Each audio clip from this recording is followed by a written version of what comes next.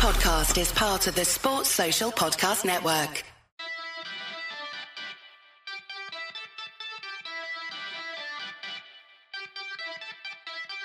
It's Friday, and the fantastic news is that Arsenal are currently joint top of the Premier League with a game in hand, and everything is absolutely fine.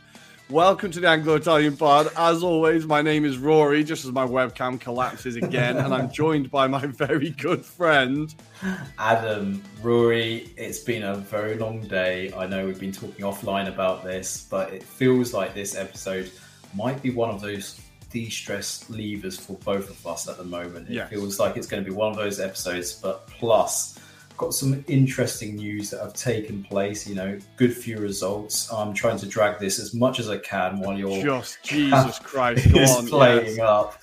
But I think it's clear to see that Spezia board as well as the Salernitana board listen to our podcast, because David Nicola is sacked for a second time this season, and unfortunately Luca Gotti is sacked at Spezia. What did you make of that news?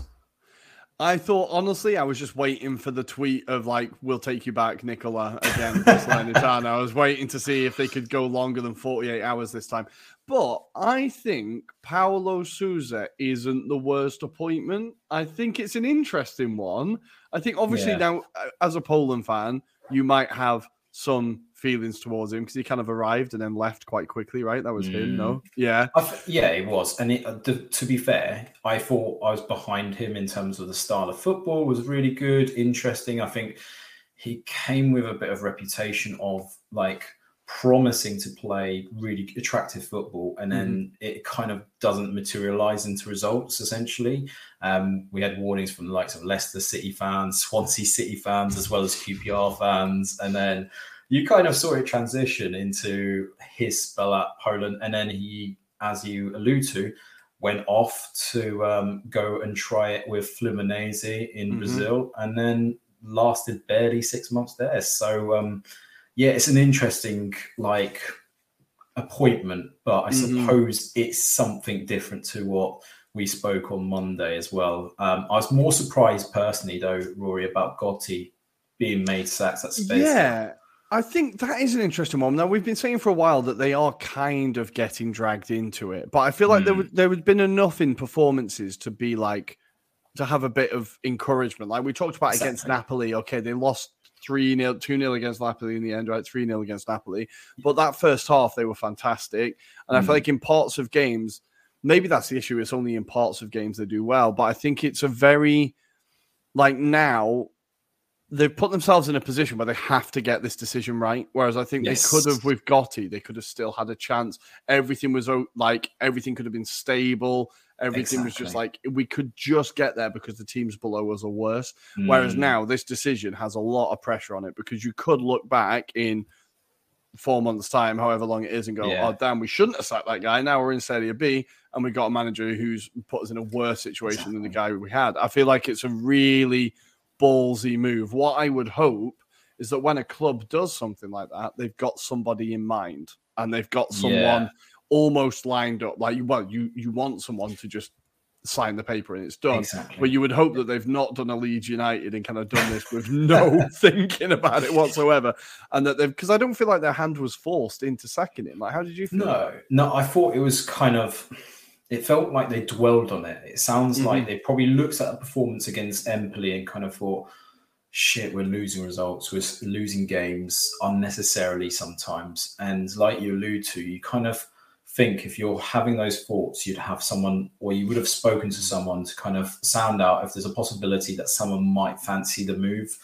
It doesn't feel like that's happened. And I don't know if they're trying to cheap out on the appointment as well. And we were talking offline, Rory, about who could potentially replace him now. There's only two men that I think could do a job right now that I know that are free agents, and that's Davide Nicola, of course. Well, there is that. I wasn't even considering him. But we talked about Walter Mazzari. He might come in and just do a job, right? And then the other one was Gennaro Gattuso, who now he's got a reputation, but he could get them playing exciting football, right? Well, I think definitely. I think he's a manager who, he's someone that it's kind of weird. I thought he's kind of the manager I expected Pirlo to be. I think Pirlo as a player was this really sophisticated, and give off this air of a football intellectual. And I think as much as I think Pirlo has been misjudged because he still did very well with Juve, seeing what we're seeing now, I think Gattuso, he wasn't the most sophisticated footballer. He wasn't the most artistic. Maybe you'd expect his teams to just be fighting Joe Jordan on the sideline every time. But actually, his teams played really good football. When he was at Napoli, he did really well. He won the Coppa Italia with them, right? Yeah. He got them pushing back up where they should have been. I feel like his time was really good. And then at Valencia, now we've seen since and what's going on there, that club it makes Barcelona look like a well-run, smooth organization. It is an absolute bin fire over there. And I think there's only so much he could do. And eventually, I think him and the club have just said, we can't work together anymore. And fair play to Gattuso, because I think without getting into the Valencia situation, the sooner Peter Lim, Gary Neville's mate, gets out of that club, it's the better for Valencia, because he is absolutely ruining that club. But I think Gattuso did the best that he could with his best players being sold at every opportunity. And I think he's a manager that could offer so much to a team. And I think Spezia could do a lot worse than bringing him in. Exactly. Now, has he taken over at a team in a relegation battle? Off the top of my head, not really. Even when he was in Switzerland, I think he was in a kind of fairly decent side over there. Yeah. So I think it'll be interesting to see if he's able to deal with that. But that being said, the type of character he is, I think he's going to be able to gender an atmosphere of combat and fight and us against the world, etc. I think Spezia could do a lot worse. How would you feel about it? I think I'd be welcoming him with open arms, to be fair. I think he gives you fresh air. He gives you potentially the ability to sign players that maybe Spezia have struggled to sign in the past. And it's not to be fair, Spezia haven't got a bad squad at the moment. They've got a few good individuals in that squad. Granted, they sold Kivor to Arsenal. But again, if you think about the money that's been reinvested, Shmorodov's been a smart signing, I think, personally. And as we say, they've got some solid players in that squad. So, I think it would be good appointment if they could make that happen. But it does feel like at the moment they don't have a plan. And similar to Salernitana at the moment, they just don't seem to have a clue. So let's see what happens. But Rory, we've got to also talk about our stories of the weekend. So I'll let you introduce yours first. Yeah, well, guys, I'm repping the shirt, right? I'm repping the mug. It's got a very hot drink, though, so I'm trying to hold it quite steadily. It is the return of the League of Ireland tonight, as you are listening. It is back. It's a summer league. It's always on Friday night, so there's no excuse not to watch it. And it is a great league to watch. Now, Dundalk aren't as successful as they used to be, which is a shame. They were cleaning up for a while when they had Stephen Kenny in charge. The current holders are Shamrock Rovers. They are very, very, very good. They've had a big summer. They've brought in quite a few players, brought in a centre-back from Estonia that people are quite excited about, Poom. Okay. Now, I'm not sure if he's Mart Poom's son. I think he is, but he's a centre-back they brought in from Florina Tallinn, I think they're called, that people are quite excited about. Now, I'm only bringing this up partly because I love Dundalk, want to see them do well. But for people who are looking at Friday night with no football, just watch the League of Ireland. There's loads of really good young players that come through this league. We're seeing a big generation, or a kind of exciting generation of Irish players at the moment. Evan Ferguson, Michael Obafemi, players like that, where it's kind of, there's a bit of promise. And I think what I like about League of Ireland is that the average age of the squads in general is quite low, because the teams don't have much money. They have to play their youth product. So I think just a very quick shout out to give the League of Ireland a watch. And for this weekend, the fixtures, Dundalk have a bit of a gentle start, I'm going to say, as they take on UCD, one of the teams expected to struggle this year. But we also have, so this is all 7:45 UK time on Friday night. We have Cork City, freshly promoted, taking on Bohemians, who I did want to talk about. They have just launched an incredible third kit, absolutely beautiful, and it is in partnership with a foundation based in Palestine, which is about giving the children the rights to play football. Every shirt sold, money goes towards the foundation. Really good cause, really beautiful shirt. So if you're looking to treat yourself to a shirt, after you've bought a Dundalk one, get the Bohemians one. But Cork City, they were kind of surprisingly relegated a few years ago, got themselves back up, and it could be interesting to see how they do against Bohemians. Then there's Shelburne taking on Drogheda United, and St. Patrick's Athletic against Derry City, which I'm going to say is the game of the night. Two very good teams, and that could be a bit of a feisty one. So, yeah, check out the League of Ireland this weekend if you find yourself at a loss on a Friday night. If not, it's just for the shirts, right? I think Bohemians seem to have a record for this, haven't they? They got the Bob Marley shirt, if I'm not mistaken. Yes, that was Bohemians as well. Beautiful shirt. That, yeah. So that's my tip, and of course, I'm on the town. Come on, Dundalk. Good stuff. Well, Rory, on the theme of shirts, I had to bring this one up. So for my story of the week so far, when I looked at this, when it first came up on my Twitter feed, I had to double check what I was looking at, because if listeners don't know, then I implore you to double check on Bari's new edition shirts, which is to commemorate a special celebration. Now, at the time, though, in my head, I wasn't necessarily thinking about this celebration because I was thinking about a certain film, and not to spoil it, but themes of human centipedes started going through my head when I saw this. So just to put a bit of context for those that are listening, basically, it was basically blokes or people, shall we say, crawling on hands and knees. Now, yes, when you look at that as a kid, you're kind of thinking, what head case has signed this off? But the problem is, Bari have a history of doing the human train, as they call it. They allude to it as the human train. Yeah. I forgot about the celebration. The last time I saw it must have been on Nick Hancock's Football Nightmares. I think that was the first time I remember watching it. And since then, obviously, it went to the back of my head because I didn't remember it for such a long time until this glorious shirt. Is it glorious? I don't know. I don't think it is. It's not something I would be buying. And if it came as a mystery shop kind of buy, I'd be disgusted. I'd probably put it on fire, basically. I probably wouldn't want to wear it. Let's put it that way, Rory. But what did you think of that pleasant addition from Bari? Yeah, I think they've done some really cool limited edition shirts. They did one last year, which was because octopus is like a big thing in Bari. Like they all eat octopus, and it was the octopus kind of print on the shirt, looked really sick, and it had La Bari on the front rather than grammatically it should be Il Bari, but they say La Bari, so it had La Bari on the front. It was a really cool shirt. And then I saw the thing of like more Bari limited edition shirts. I was like, oh, can't wait to see this. And you're right. The first thing I was like, that does look like the human centipede. I was aware of the celebration. So it's called, Il Trenino, the little train. And it was from when they beat Inter. It was when Cassano scored that unbelievable goal, his first goal in Serie A. It was against Inter. Of course it was against Inter. Of course Inter lost to them. But they did that celebration in that game, and it's become a kind of club tradition. I think they did it when they got promoted from Serie C last year. Yeah. I think it's become like a club thing. But without intimately knowing the history of Bari and the Bari like club, I think you would be going, what the heck is that? Talking like, are they getting sponsored to do this? Like, is there a fourth film coming out? What the hell is this about? Exactly. So maybe try again for next season, Barry. But if anybody has one of the octopus shirts, I'm definitely in the market for one because they were very hard to get hold of. They were beautiful. Nice, good, Adam. We've done a bit of a roundup, but we've not even talked about what we're going to talk about today. This show is kind of jam-packed. We are, of course, going to talk about Arsenal, Manchester City. I'm going to try to be as objective / optimistic as possible.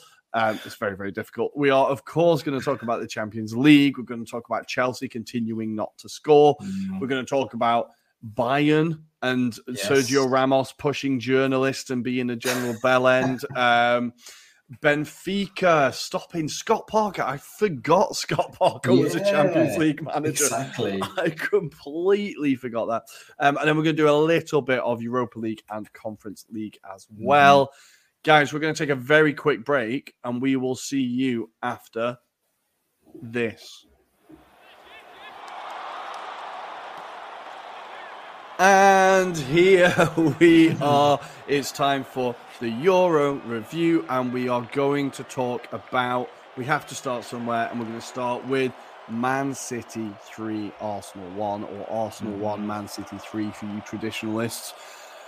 Oh, God, it was horrible. I finished work at 8:30 in Italy, which is exactly when the game kicked off. So it was a lesson with it was an adult class, right? And a lot of them are Milan fans. And as the lesson was getting on, I think I was getting more visibly nervous and getting a bit more, a bit quieter, a bit tenser. And one of my students was like, "Are you okay?" I was like, yeah, I'm fine. And I was like, while they were doing work, I was obviously just staring into space. And he was like, Arsenal are playing tonight. Where I was like, yeah. I'm starting to get a little bit nervous now. And then I ran home. I got home just in time for the end of the first half. So I saw Tomiyasu's mistake on the metro and tried not to scream out in anger. And then I got in the door as Bukayo Saka was taking the penalty. And then the second half was horrible. But I'm gonna look at it from an Arsenal point of view and then from a City point of view and kind of see where it went wrong. For Arsenal, people the whole season have said if they lose Gabriel Jesus and Partey, they're in trouble. Well, it turns out they manifested it into reality, and it turns out you were pretty right. I was glad to see us without Partey because I want to see us without Partey on a long-term basis. Jorginho was fantastic. I thought he had such a good game. I really was like, oh, this is exactly the player we need. This is because if you think about it, before we bought him, it would have been Sambi Lokonga in midfield. And while he's a young, promising player, that game is completely different with Sambi Lokonga in midfield. I think there's a few more goals stuck in. So I think Jorginho was fantastic. But it really was levels. It was just, damn, we are so close, but just not close enough. I think with Gabriel Jesus and with Partey, that game's completely different. And what we saw was a team who's been there 5-6 times before against a team who's there for the first time. And I know it's becoming a bit of a meme now for Arsenal fans to go on about the youth of the team and the inexperience of the team, but it is facts. That's what it is. And whereas when the moments that did drop to City, they were able to just take the chances. We didn't take those chances. I think overall it was a fairly even game. I don't think we were outplayed. I don't think City had their lowest possession stats, had their most missed passes, had their least chances created. I think our press was really good. We really restricted them from what they wanted to do, but we gifted them all 3 goals. All 3 goals were our fault. So Tomiyasu, he's been incredible every time he's played for us. The first mistake he's made for us, and it's against Man City. Fine. What I did like was how the Arsenal fans responded. Sang his name, Zinchenko going straight over to him. And then the second and third goal were just in quick succession. The second one really annoyed me because we just got dragged over to one side of the field. Exactly. And when that knockback from Gundogan, you could see it from a mile off. And I was like, again, Tomiyasu tries to block it, but that deflection takes it past Ramsdale. I think without that, I think Ramsdale gets it. And then the third one was just a beautiful goal from City. I think defensively we could have been better, but their passing and the speed of it was just a very, very good goal. And you have to hold your hands up and go, damn it, they're just better than us. They're just better than us. What did you think of Arsenal before we go to City? I think his problem is it's kind of built up over time, hasn't it? Last few results haven't necessarily gone your way. And it just felt like it was, as you allude to, just a series of mistakes that really was the difference on the day. I wonder if Arteta should have made changes sooner. That's the only criticism that maybe I would have had. Because ultimately what Man City did was a professional job. They obviously had the least amount of possession. I think it alludes to your comments last week when we were talking about Brentford match. You know you're champions when you can grind out results and not necessarily play the best. And that's what Man City did. They didn't necessarily play at their best. I thought Jack Grealish had a very good game. Yes. He was in particular a real standout for City. But apart from that, I just think they were just more streetwise. Probably just they've been used to that kind of occasions a bit more regularly than, say, those Arsenal players. And I think it was really telling on the night. Odegaard seemed really quiet again. He did not have a good game. No, he did not. I think the two captains, like between De Bruyne and Odegaard, was a really big. That was like a really good way to measure it. Of like De Bruyne took the chance when it came to him, was fundamental in that game, like instrumental in that game, and Odegaard just couldn't find his flow at all. And I think Xhaka also. There was a moment where he was through on goal, but pretty much, and he just didn't shoot. And every other game, he shoots, he hits that. And I just feel like there was this mental block with some of our players. Like it really felt like, yeah. And I wonder as well. Like I think at the time I was still feeling that Arsenal needed to reinforce up top. Like as much as Jorginho is a very good midfielder to have, I think you just started to see the difference between Nketiah and someone that would have been like a Gabriel Jesus, for example, who would have just added that bit more quality.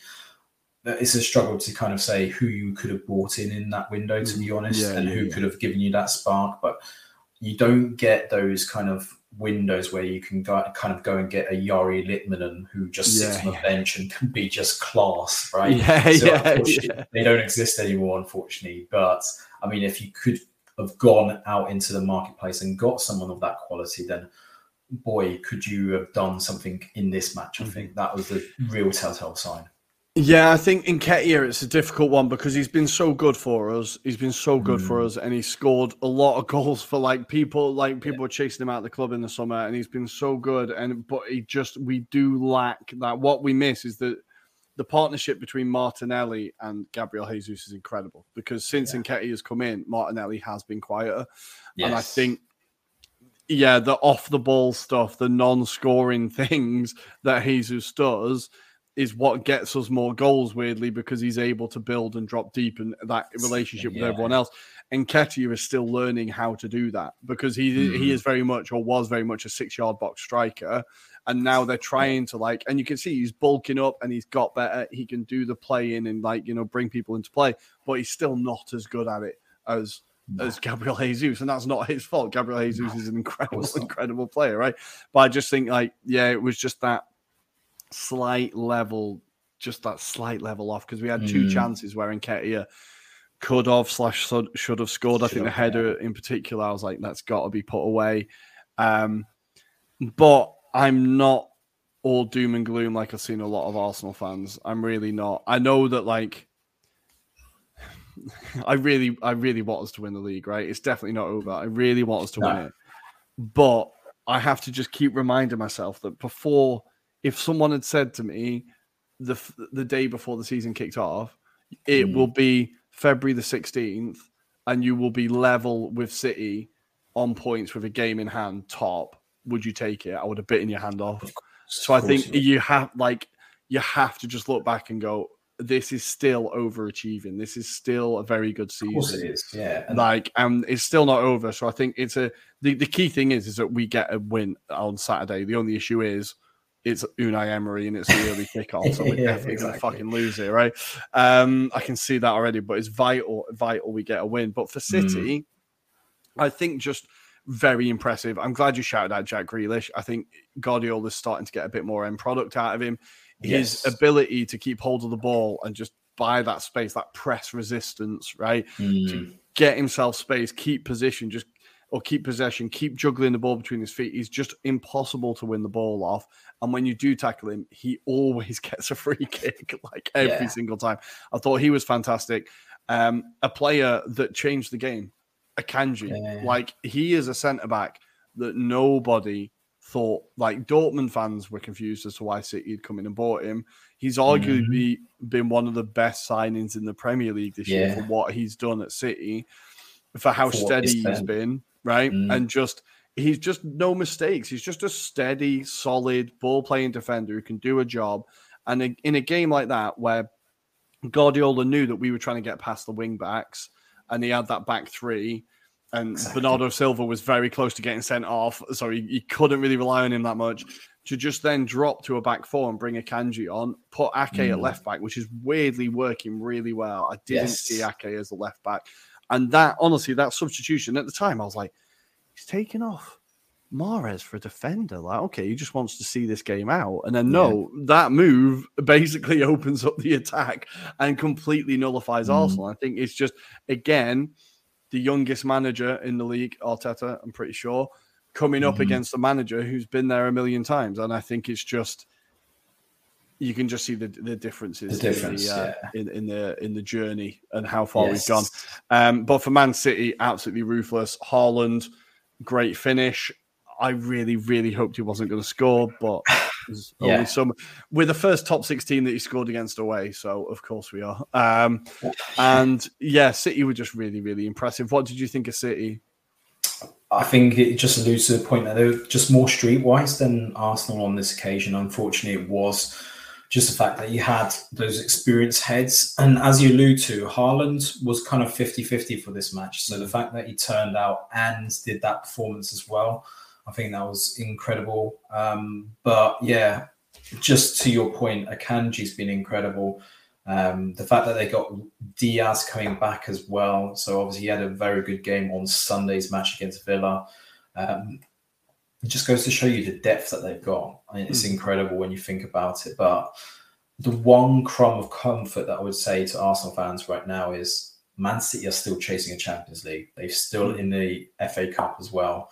So this is Guardiola's obsession. He wants to be in these cup competitions. And at some point, there's going to be a point where they will go through a tough run as well themselves, where they'll be back-to-back. So I think the fact that Arsenal are level pegging, and I know there's kind of shouts from their rivals, Manchester United at the moment, who are kind of on their back saying, you know, we're going to get second place now.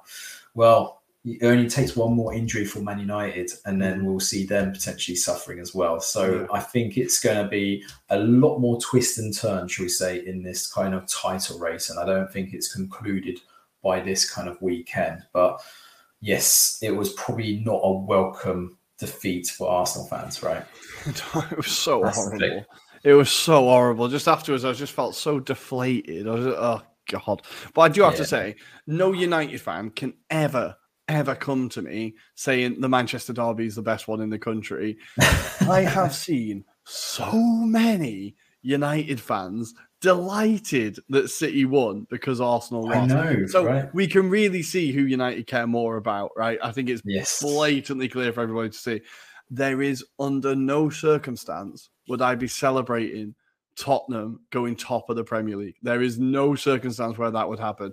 I find it really, really bizarre. Like it, and it's been everywhere. I just find it really odd because no way am I going to be celebrating any success for that lot over the other side. So I think really weird flex.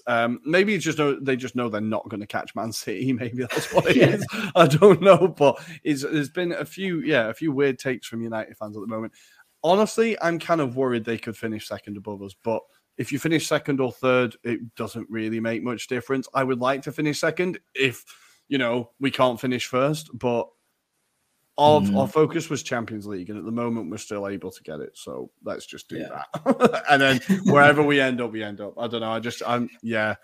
Oh, God, the hope kills. It's the hope that kills you, Adam. It's the hope that kills you. God, I hate football. But we need to move on from the Premier League, and we need to go over to the Champions League. And we're going to start with Tottenham as they go to the San Siro, and Milan return to winning ways. Well, continue winning ways. Yes. The first UCL knockout goal for 7 years in the San Siro for Brahim Diaz. And now I have to say, I felt very sorry for Forster.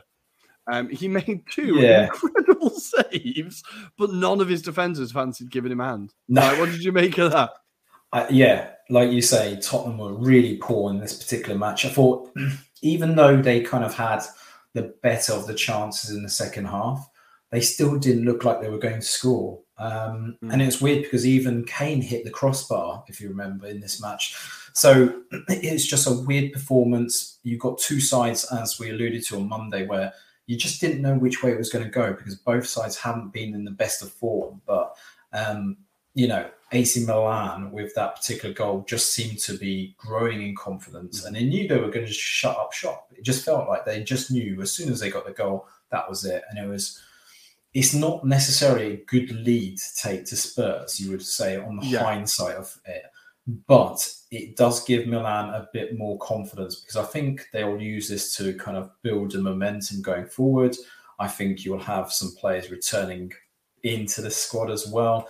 It's not like they didn't have a very good squad anyway against Spurs, but Spurs looked poor.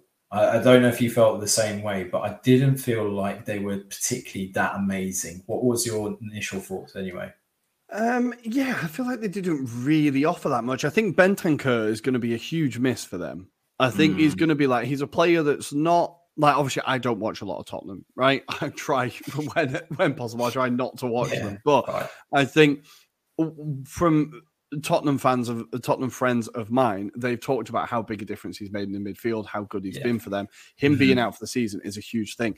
This player Saar that I've seen, I've not really been massively impressed by him, and I don't know if he's going to be able to fill that kind of creative, dynamic hole that kind of Bentancur is going to leave. What I felt was, ultimately Spurs didn't really create a lot. I think Tatarusanu made some great saves. It was. I felt both the goalkeepers in this game. It wasn't much technique, but they managed to keep it out of the net. Very true. It was just a bit like jazz goalkeeping, like free-form goalkeeping. It was a bit weird, but Tatarusanu made some good saves. I think, Spurs didn't create much. It's kind of weird what's going on there, because I think Conte, he's going through all sorts of problems. He's had a very rough year in terms of personal relationships and health, and I feel like there's a lot of things going on in the background there that are not helping, and we all hope that Antonio gets through all of those things, right? Course, but I feel like it just doesn't feel quite right at Tottenham at the minute. There's something just not there.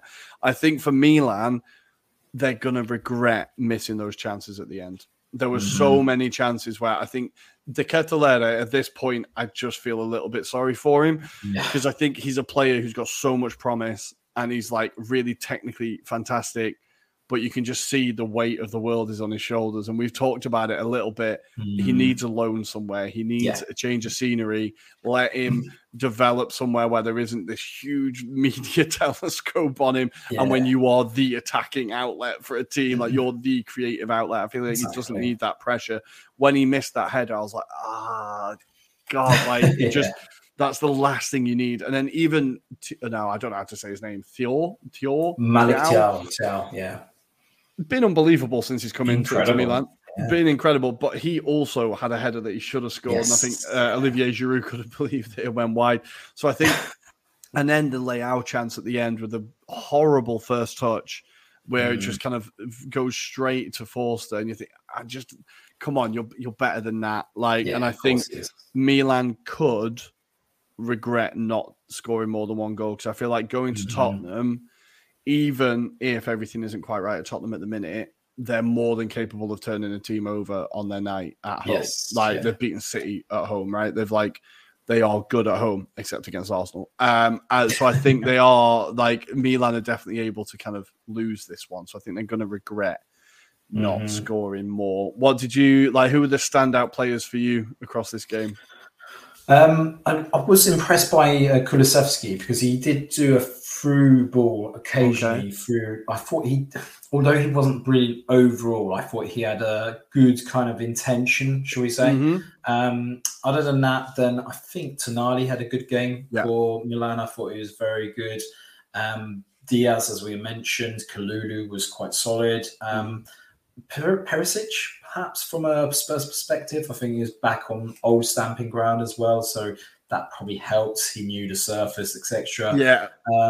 But other than that, there wasn't really anyone that stood out as such. I think you've already called out Malik Thiaw, who I think is just growing with every game at the moment. So I now that you've mentioned about the fact that Milan should have taken those chances, I do wonder. This is the kind of game where you want pacey players to just counter attack, don't you, really? And I'm looking at that bench and at Milan, for example. There's no way Zlatan's going to run and just do those kind of counter-attacking runs. So I think they're going to potentially struggle. But that said, when you've got a defence of Dyer, Davies, Lenglet, I mean, it's to be got at, isn't it? That's the thing. I need to talk about Romero as well. Yes, of course. Yeah. He's that such challenge. A confusing player. In Serie A, he was fantastic. He was like at Atalanta, he got Defender of the Year. He was unbelievable. He seemed like he always had a bit of an edge, right? He was always hothead. He was an Argentinian centre back, what you expect.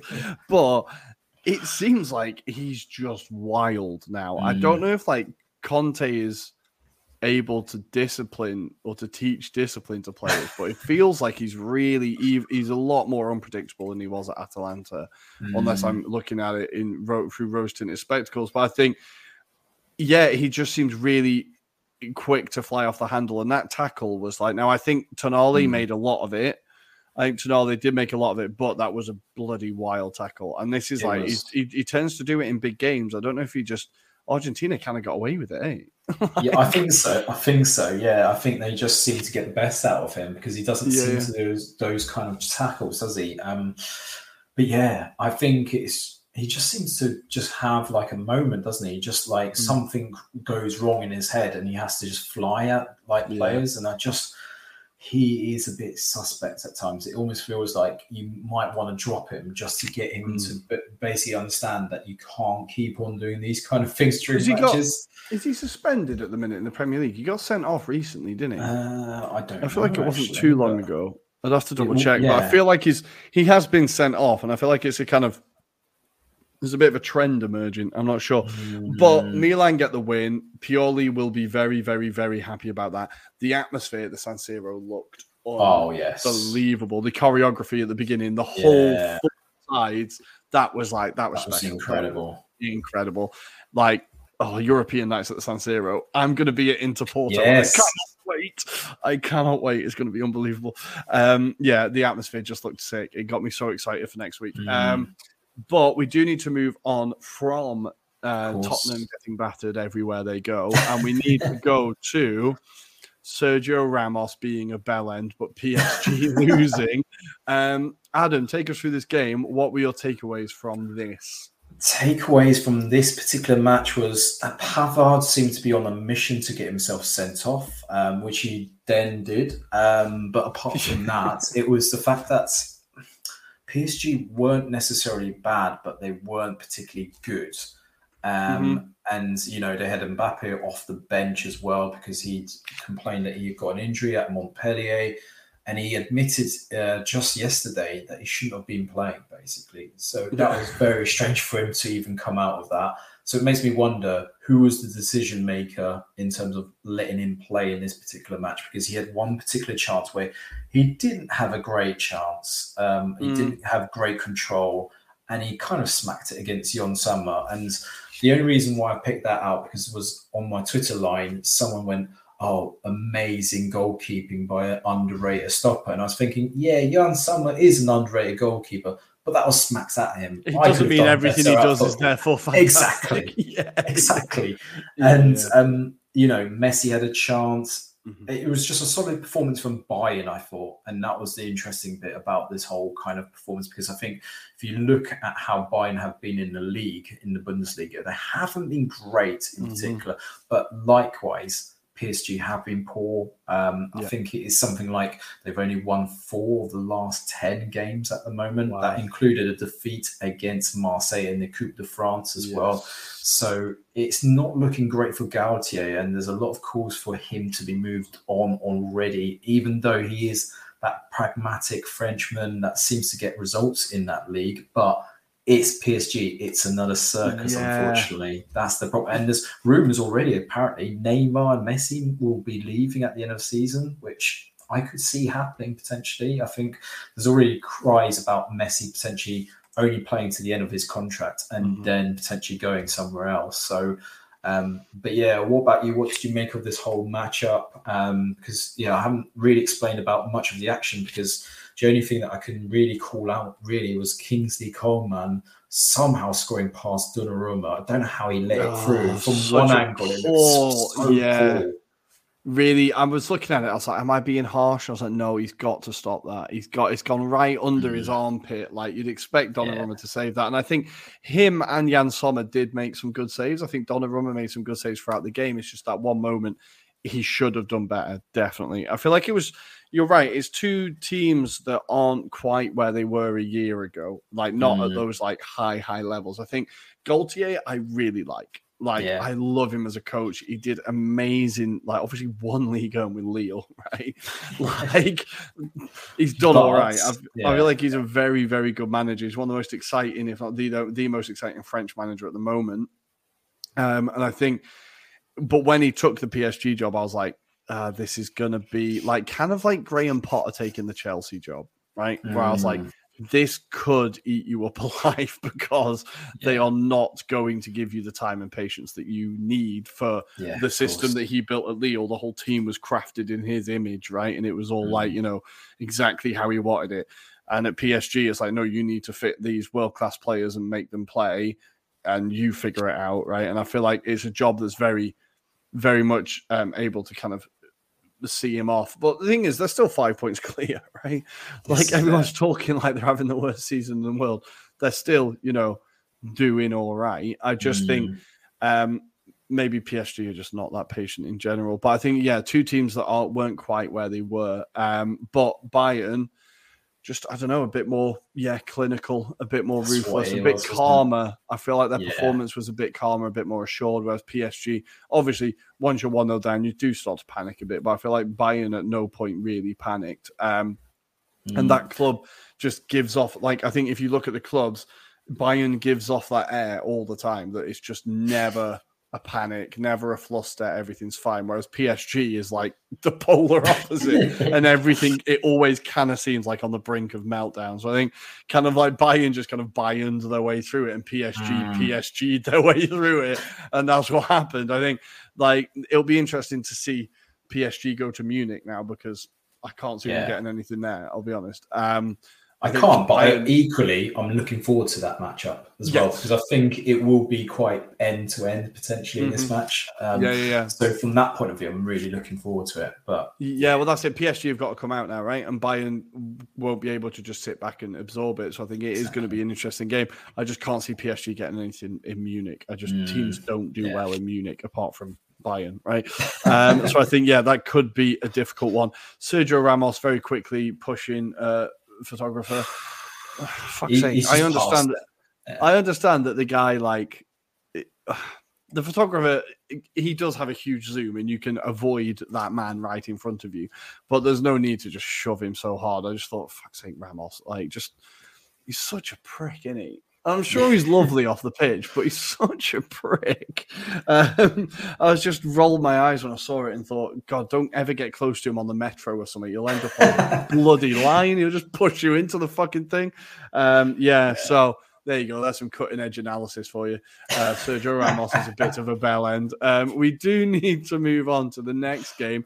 We're going to stay in Germany, kind of, even though we weren't in Germany. And we're going to go to FM Wonder Kid Karim Adeyemi with the coldest finish against Chelsea. Adam, for people on the podcast, repping a beautiful Dortmund shirt there, third kit. Big fan of that one. Marco Reus in the back as well. Nice, classic. Adeyemi, super cold finish. Super cold finish. Managed to take it around Kepa. Calm as you like. Yes. Another stadium where the atmosphere looked unbelievable. I was like, it's bucket list level stuff to go and watch a game at the Westfalenstadion. That looks unbelievable. Chelsea, I felt... Well, no, guess what? We've been saying it forever. Adam, what do they need? Not another midfielder. Definitely not another attacking midfielder. But they do need a striker. They need a striker. Someone that can actually tuck away chances, like something that wouldn't go to Kai Havertz. Let's put it that way. It was... Which leads on to what do they need to learn? Kai Havertz isn't a striker. He's none of the ones that they play in that role can score. Even João Felix had a handful of chances. He should have done better. Unfortunately, he just hasn't got the composure or the same level of composure. It was interesting because obviously I thought they played quite well despite that. Yeah. And they played really well. And they were very dangerous from set pieces. Reece James obviously thought he'd scored. Unfortunately, it was ruled out as well. So it was just unfortunate. However, Schlotterbeck as well was incredible. I know he's got a terrible record for the German national side, especially when it comes to conceding penalties. But in that first 2 minutes, he had to make an incredible challenge on Mudryk to stop him from potentially either squaring it or scoring himself. And he times it with perfection, which is the Schlotterbeck that we know of that performed at SC Freiburg last season and got him to that position in Dortmund. But Edin Terzic is someone that's going a bit under the radar. I know he's been previously in a role as a caretaker manager at Dortmund. He's getting it now. It's probably taken him the best part of 6 months. I think he's got the credentials to potentially push on and maybe push on in the championship in the Bundesliga, because obviously we've spoken about Bayern being quite poor. Union Berlin are doing fantastically well, which I'm sure we'll mention. But in this match, it seemed like they absorbed a lot of the pressure. They did counter-attack as well. They gave Chelsea a bit of a fright. And as you rightly allude to, Adeyemi scoring that wonder goal, he obviously just counter-attacks, essentially. Enzo Fernandez doesn't know what to do. He's trying to distract him, and he just walks past Asperger and just slots it nicely home. And that was pretty much the summary of this match, because otherwise, it's going to be an interesting second leg, but I don't think Chelsea are going to put any chances away. I don't know. What do you feel? I feel like Dortmund can still be Dortmund, and I feel like if any team is going to go away with a lead and come back without that lead, it's going to be Dortmund. I feel like they're just so hot and cold all the bloody time that I feel like Chelsea will be looking back and going, okay, we were the better team. We created more chances. On another day, we win that fairly comfortably. We do that again, we're through. And I think Chelsea can be quite calm about it. The only thing is, I don't know if I don't know what's going on with Potter. It just feels like he's coaching. I think he's doing everything right, but then on the pitch, it's just not getting there, because he cannot put the ball in the back of the net for the players. He can't do it himself. No. A lot of those chances should have been put away. So I wonder where the issue is now. But it just, again, kind of like with Tottenham, it just feels like there's just something not right there at the minute. So Dortmund can definitely be hopeful, but I think Chelsea can be feeling confident going into this that they can score 2 and not concede.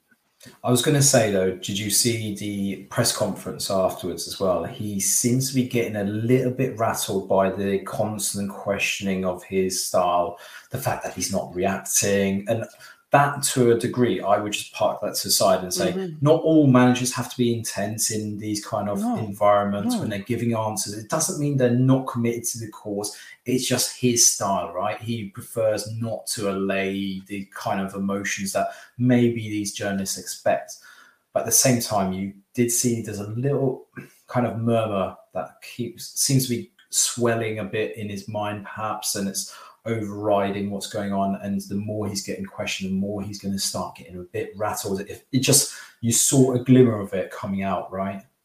I think but I would, if someone was questioning my managerial decisions, I'd go, okay, yeah, right. In the 70th minute, I shouldn't have taken him off, and I question my tactical decisions, but start picking character flaws as you see them. And that's personal and it's needless. I also think have you seen a press conference with Carlo Ancelotti where he's ever lost his mind? No. Have you seen a press conference with I don't know, well, Wenger did a little bit, but I don't know, there's plenty of managers that don't go mental. There's plenty of managers that are just placid and look, I have to talk to you people. I don't want to talk to you people. I'll get it done. I'll give you your answers and I'll sod off home. And I think that's absolutely fair. I think Graham Potter is getting a line of questioning that no other manager gets. The other end of it, you got Arteta because he takes it too far, getting criticised. And this is what the point that Potter was saying is you're telling me that I'm not animated enough.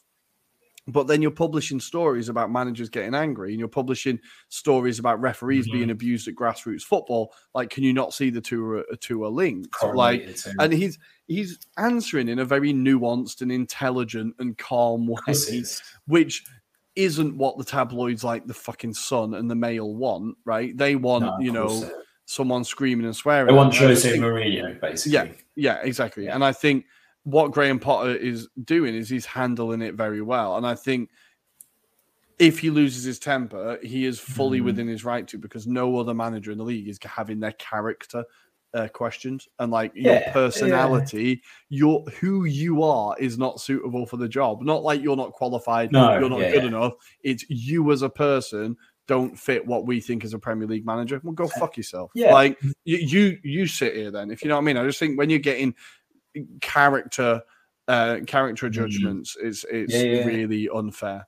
Yeah, no, I was definitely kind of alluding more to that side if it didn't come across that way, because I think he is that style of manager. He's not necessarily going to be a Jose Mourinho that kind of deflects and says it's all about him. But I think I do worry whether that's almost like getting to a point where he's just getting frustrated with these line of questioning, the line of like integrity around his style over and over again as well, over and over again. And I think it just seems really unfair. And this is like, we've said it before, if he gets sacked, it'll be the papers that get him sacked. And this is part of it. This is all the start of it. If he gets sacked, it'll be the papers that do it. And I think they're gunning for him. And I hope he gets through it, because I like him as a coach. I really like him as a coach and as a manager. But for Chelsea, they have to go back to Stamford Bridge. They'll be feeling confident. Dortmund, don't fuck this up, Dortmund. Just do not fuck it up. That's just one thing. You got one job. And then lastly, I completely forgot until I sat down to watch the highlights today. Scott Parker, Champions League manager, didn't get off to the best start, fair to say. The centre-back who gave away the mistake for the second goal, seeing his visible frustration was pretty rough to watch. But for Benfica, very efficient. I think they would have been quite happy getting that draw when it came through. Sorry, Bruges fans. But what did you make of this game, and can Bruges drag it back in Lisbon? I think it's very tough for them to bring it back, especially as they go to Benfica, which is a bit of a fortress for Benfica. They seem to pull it out of the bag when it comes to these nights. You've got experienced players like, obviously, Otamendi at the back as well. So I think that plays a huge part. They've been quite solid as well this season, just in general. But there was some glimmers, It's not like Club Brugge are a bad side. They've got an interesting forward like in Neo Liang, for example, and that centre back that you alluded to was Jack Hendry, who was on loan at Cremonese, being brought back in by Scott Parker, and unfortunately he had that moment. So yes, not great for him, but I'm sure he'll learn from this experience. This is the thing, and it's unfortunate because they had Dennis Odoi, who was formerly of Fulham, score a goal, but it was adjudged offside, unfortunately. And then you obviously saw a split minute later, Benfica are at the other end scoring. And unfortunately, that's the moral of the story. And David Neres as well for the second one was incredible as well. So, I mean, this is the thing. It's going to be tough. When you look at the quality Benfica have at the disposal, I think it's pretty much foregone conclusion. And I think Scott Parker will just concentrate on what he can do with that squad. I just feel it's a bit weird that Scott Parker is a Champions League manager. How did he get there from sunny Bournemouth to there? He's massively done well for himself, I suppose. Not to say he's a bad manager, but I do feel sorry for the previous manager, Carl Hofkins, who was only judged to have not pleased the chairman at the time, despite the results that he pulled off in those early stages of the Champions League as well. What about you? What do you think? Do you think they stand a chance? No, I think no. In one word, no. I think Lisbon is a hell of a place to go to, and I think there was a fairly sizable gap in quality. I did also want to very quickly point out Inter legend João Mario getting another goal. He's now got 12 goals and 4 assists in 19 games for Sporting Lisbon. He, of course, scored against Milan, I think, in the group stage. I feel like he got revenge on Milan in the group stage. So, yeah, a very good to see him. I saw him playing for Inter, and he was very, very underwhelming. So it's good to see him doing well somewhere else. Good on you, Joao. But we do need to move on from the Champions League now, and we're going to go to the Europa League, the Cool Kids Club. It's where everyone loves to be, and we've got the teams from the Champions League down and the teams that finish second facing off against each other. And just as we speak, the game has finished an hour or so ago as Manchester United 2, Barcelona 2. Andy was right. It does feel like a Champions League game. I think the Europa League is just getting better and better. But 2-2. And of course, Rashford scores again. Unbelievable. Running out of words to describe that guy. The season he's having, what Ten Hag is managing to get out of him. But I think what we did see is that Barcelona are not here to mess around either. I think even though everything in the background is a bit of a shit show, Xavi has got them doing pretty well. They're still top of La Liga, right? They are. They're still top of La Liga as it currently stands, with Robert Lewandowski up top as well. So we always forget about that. And that's a club in crisis, apparently. Yeah, clearly. But it's interesting, Rory, as we talk about Barcelona, there's a little bit of a scandal going on in La Liga about Bartomeu and the fact that he has been linked with paying the referees league association in Spain during his spell. It's due to some funds that went into the head of the association's company, so a company that he owns. And his wife owns or something. Saying it's nothing linked to refereeing or anything like that. Registered in his dog's name, like Harry Redknapp. Pretty much. So, yes, there's more going on in the background, and Laporta denying that he knows anything about it. But yeah, the murky depths of Barcelona seem to be coming out a bit more as well. Love it. It's a never-ending soap opera. But for United, they now get to take them back to Salford. Do you think United see this through, or do you think Barcelona knock them out? I really don't know. I just think it almost feels like there's vibes of Lewandowski scoring a goal. But then again, Man United have been great at home as well. They have the moments. So it would be intriguing, let's put it that way. The fact that it's a tie kind of shows you how close it is at the moment. I don't think it's that far in terms of conclusions, shall we say. I think it's still going to be open.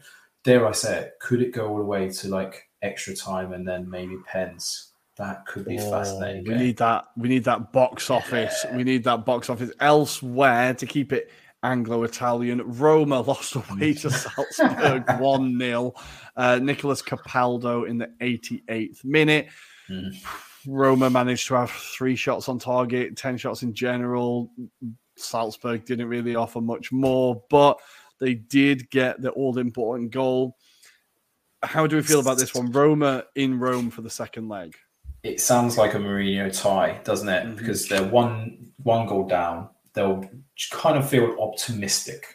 The fact that the first leg was down there as opposed to being in Rome. I think if it was Rome, then I think they'd be a bit more fearful. But yeah, it could go either way, to be fair.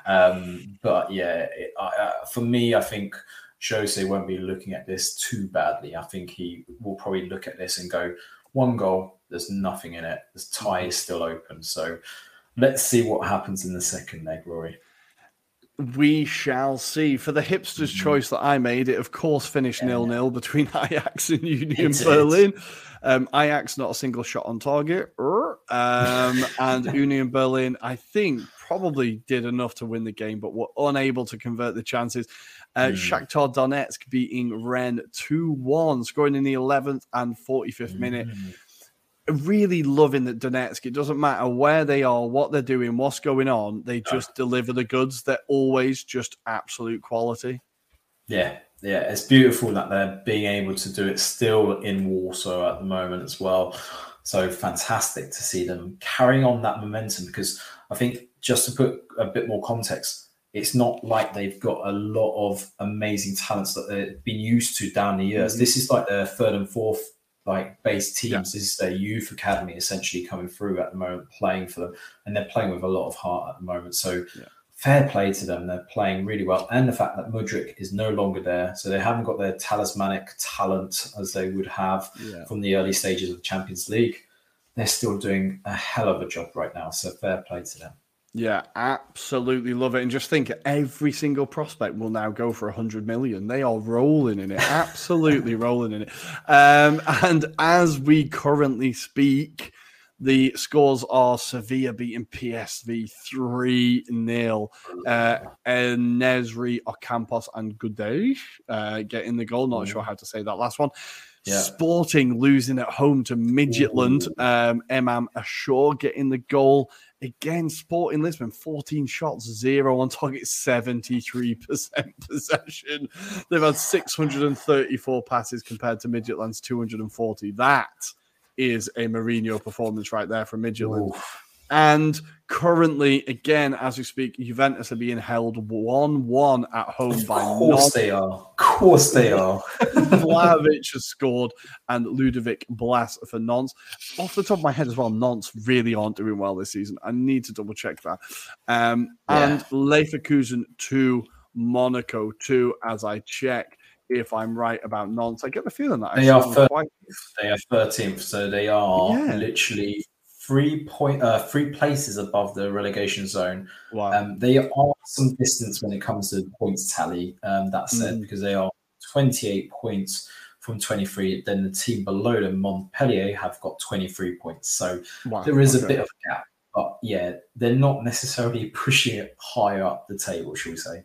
Well, they can focus it all on the Europa League now. And Leverkusen 2, Monaco 2, Moussa Diaby, Florian Wirtz, that guy, getting the goals for Leverkusen, Hradetsky and Crepin Diatta for Monaco. So lots of goals in the Europa League and a few surprises, which is what we like to see. Exactly. And finally, before we go to our weekend preview, we have to go to the even cooler kids club as we go to the Conference League. And in the early kickoffs, we have had Fiorentina beat 10-man Braga 4-0. Jukalovic gets 2 and Artur Cabral gets 2. You know they're still not going to score in Serie A, but Fiorentina, spread your goals out. Don't get them all in one game, for the love of God. Karabag beating Ghent 1-0.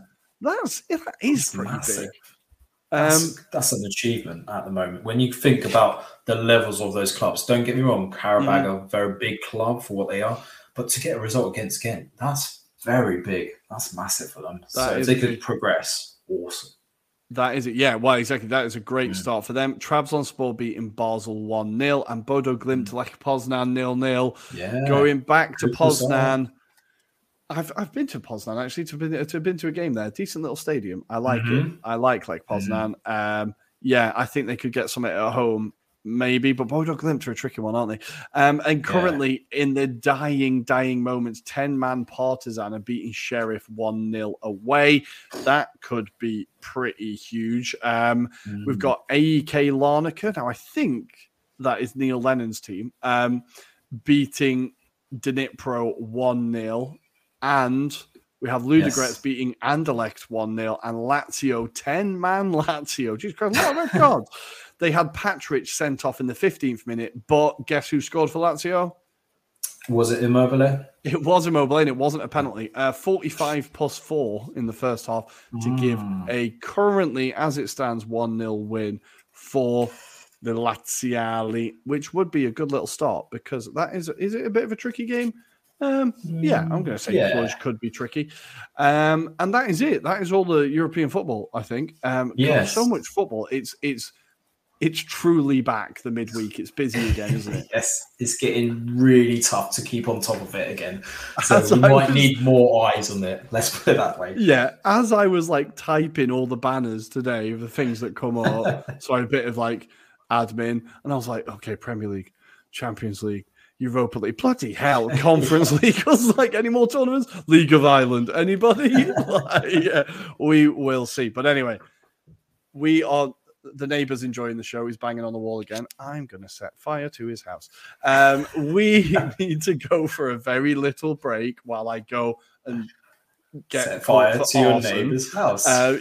Don't tell the police. We are going to come back after this very short break, and I'm going to try and get back calm. See you on the other side. Hey, it's Kaylee Cuoco for Priceline. Ready to go to your happy place for a happy price? Well, why didn't you say so? Just download the Priceline app right now and save up to 60% on hotels. So whether it's Cousin Kevin's Kazoo Concert in Kansas City, go Kevin, or Becky's Bachelorette Bash in Bermuda, you never have to miss a trip ever again. So download the Priceline app today. Your savings are waiting.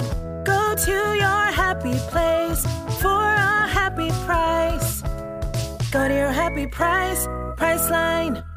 Hi, I'm Phil Brown, and you're listening to the Anglo-Italian podcast. And here we are. It's time for the weekend preview. If I'm a little bit quiet, it's because the police are getting close. I don't want them to know that I'm hiding. I've managed to put the flames out, though. I think we're okay.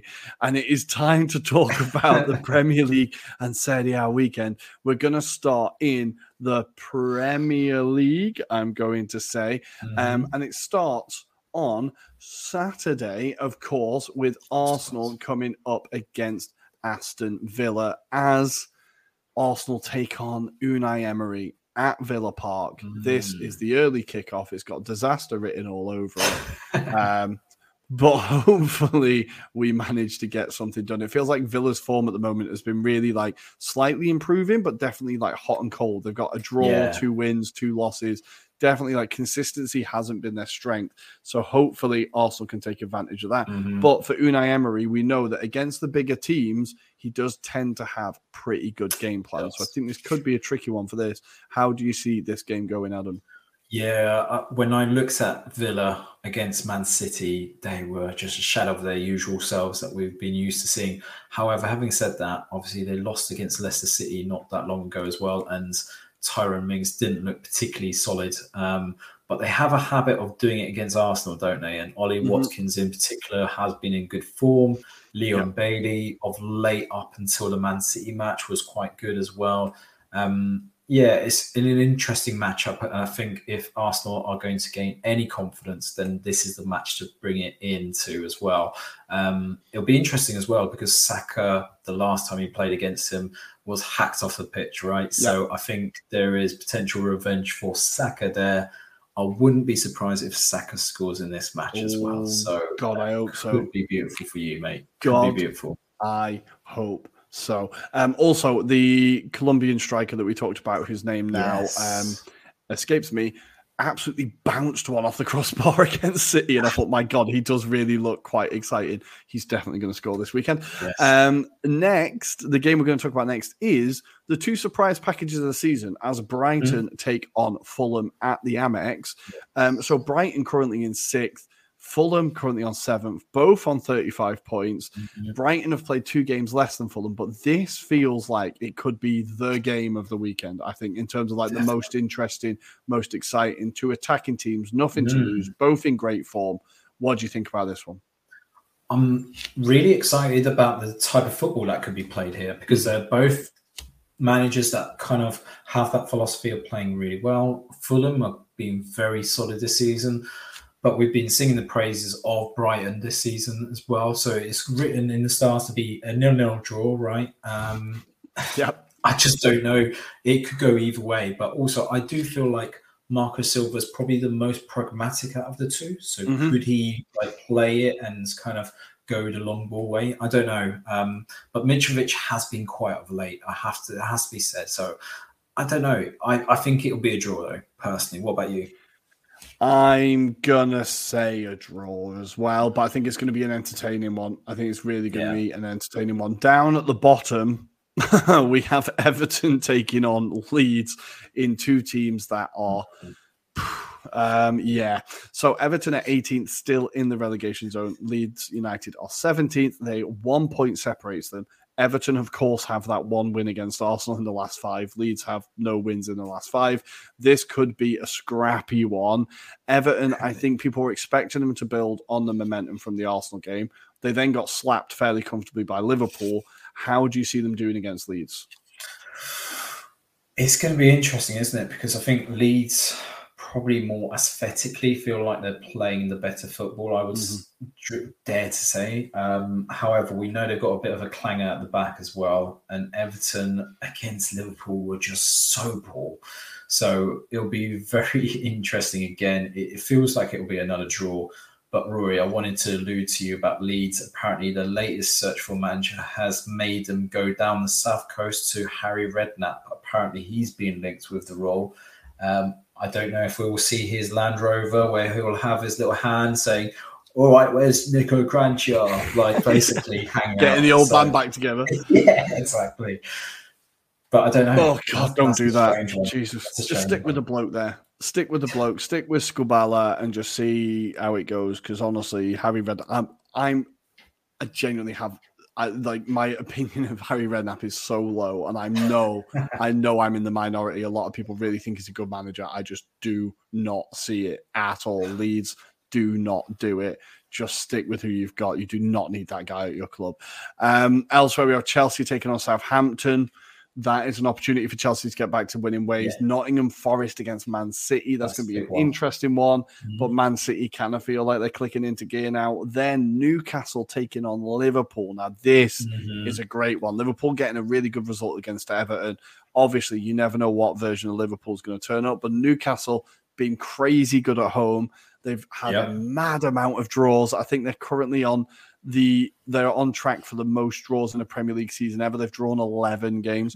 How do you see this one going? Will Liverpool get the win or will Newcastle get the draw?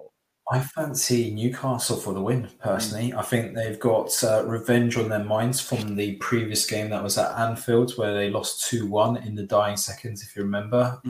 Alexander Isak as well scored on that particular day. I think that was his debut, if I remember rightly. I think it was. Again, I just think Liverpool are getting the form right now, but against a side like Newcastle, I think Newcastle have better quality. And I think if you think about the midfield as well, I think compared to Everton, they're going to be a lot more dominant in the middle of the park. So I do fancy Newcastle for this particular match. What about you? Yeah, I'm kind of seeing a Newcastle win here. Liverpool, again, we've just seen have been crazy inconsistent. And I think Newcastle have been consistent. Like they've just been so consistent. You know, like the minimum level of performance you're going to get from them. So I can see Newcastle getting a win here, putting them in great form for the upcoming final that I'm sure they've all got one eye on. Then on Sunday, we have Manchester United taking on Leicester City. I think that's only going to go one way. And then late on the Sunday, late-ish, mid-afternoon, we have Tottenham taking on West Ham. Now, this is a game that there's always plenty of fight, two sides that proper hate each other. I think another game where I think West Ham's record is probably better than it is, but I fancy West Ham to get something here. What do you think? It feels like a game that they could grab something out of it. I want to say those Spurs do scrape a win. That's not the words that Tom wants to hear. I'm sure he's probably cursing me right now. However, I just feel like West Ham have their moments at the moment this season. They haven't been consistent enough. And I think they got away with it against Chelsea. The fact that they were at home, I think, helped them out. Here's a different story. They hate each other. I think Spurs will go out there trying to win, especially after that drubbing against Leicester. So they can't afford another defeat here in particular. But Rory, I wanted to also mention there's one game we haven't mentioned, which is Brentford versus Crystal Palace as well, isn't there? So that is an interesting match because Brentford in great form, Crystal Palace not so much, and they probably could do with the win. What do you think about this particular matchup? I think Crystal Palace are just, again, another hot and cold team. I can never predict what they're going to do. I feel like Patrick Vieira is still trying to figure out what he's doing, which is worrying. I think players like Edouard, he's a really good striker. When he's played, he's been in quite good form, but I feel like the football doesn't really suit his style of play. It feels like Vieira had a very clear vision, and now it's kind of been muddied and lost a little bit. And I think he needs to refocus and get the team focused again. Yeah. Brentford, really, really, really good team. Just a very good team. Ivan Toney is an unbelievable striker, like unbelievable, just the way he holds the ball up. And I think Brentford should be looking at getting a win here. Sorry, Palace fans. I still think outside shout for getting dragged into the relegation battle is Crystal Palace, because they're really, really struggling at the minute. But we do need to go over to the Serie A, over to Italy, and it all starts on Friday night, or tonight as you are listening, as Sassuolo host Napoli. Sassuolo on a bit of a revival. We were kind of writing them off for a while, but they've kind of turned their form around a little bit, unbeaten in 4, 2 wins, 2 draws. Napoli, obviously, this unstoppable force at the moment. This game's only really going to go one way, right? I expect so. It's interesting because there's a lot of talks at Napoli about who's going to be there next season. Zielinski's still being linked with a move out of the club at the moment.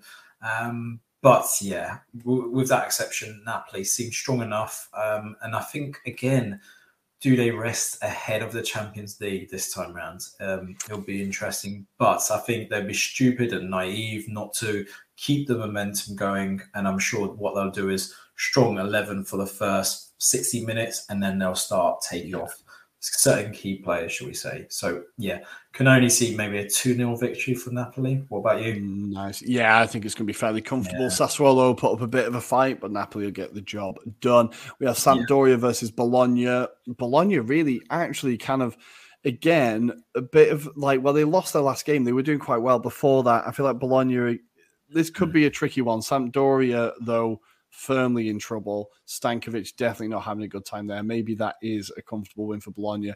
That is on Saturday. Then we have Monza taking on Milan as Berlusconi faces up against his former club. Loves it. First chairman not celebrating against a team, maybe we might see. Although knowing Berlusconi, he's definitely going to celebrate. Well, we've seen Monza at home. They've been very, very difficult to beat at home. So I think this could be a tricky one for Milan. We've said that, the 1-0 win against whoever it was, they beat 1-0. Sassuolo, no, not Sassuolo, I can't remember. And then they beat Tottenham 1-0, right? Starting to get a bit of a win together, a bit of form together.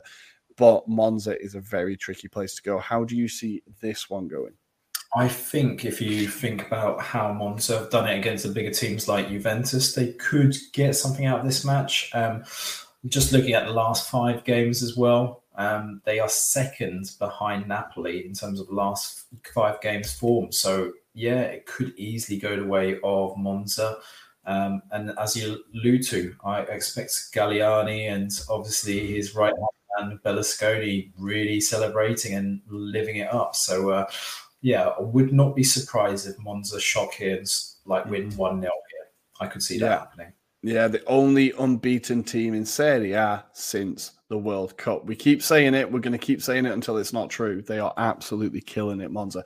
Then late on Saturday, we have Inter against Udinese. Now, Inter dropping the ball against Sampdoria with that 0-0. Really not what they needed. Need to get a win against Udinese. We know are a tricky team. Definitely, their start to the season was great, really not doing well the second half of the season, but it could still be a tough game for Inter. What do you think? Yeah, it's weird with Inter. You just don't know which side's going to turn up.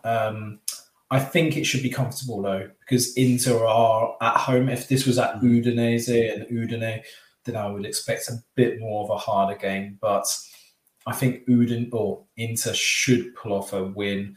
It might be by a slight goal margin, though. I'm not expecting a huge amount of goals in this one.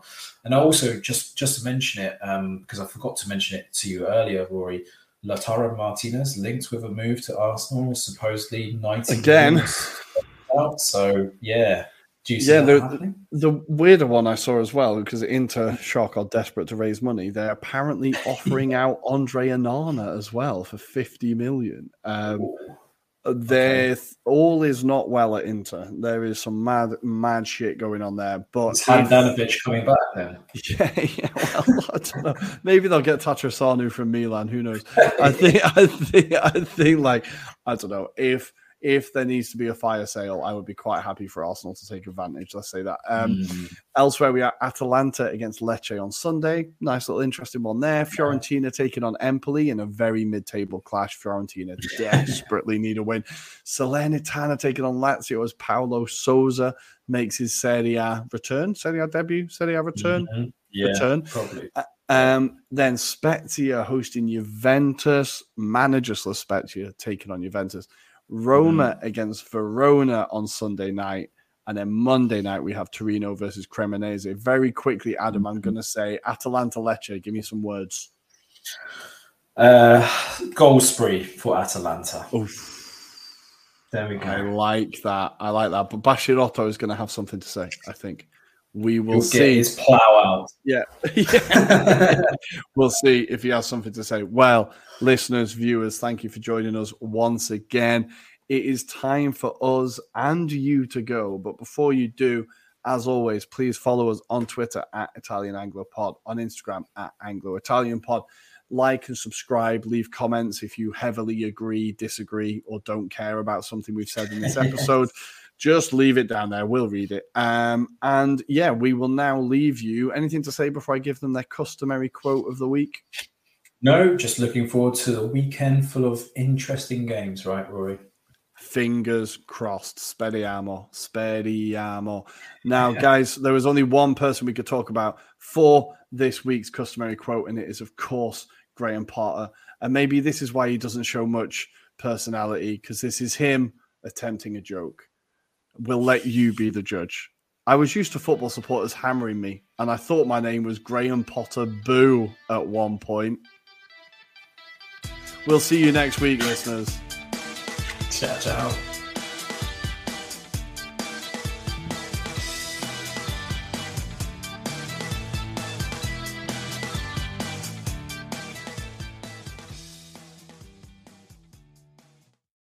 Sports Social Podcast Network.